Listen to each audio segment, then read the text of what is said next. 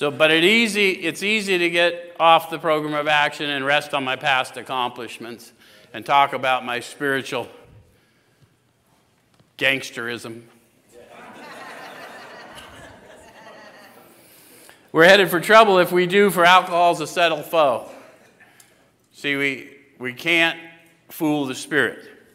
You may be able to fool people some of the time, but you will not fool the Spirit. There are no secrets in the realm of the Spirit. Yes?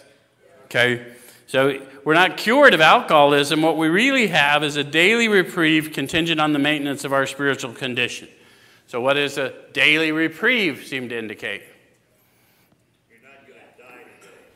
Yeah, it's kind of a stay of execution, isn't it? I've got a stay of execution based on the maintenance of my spiritual condition.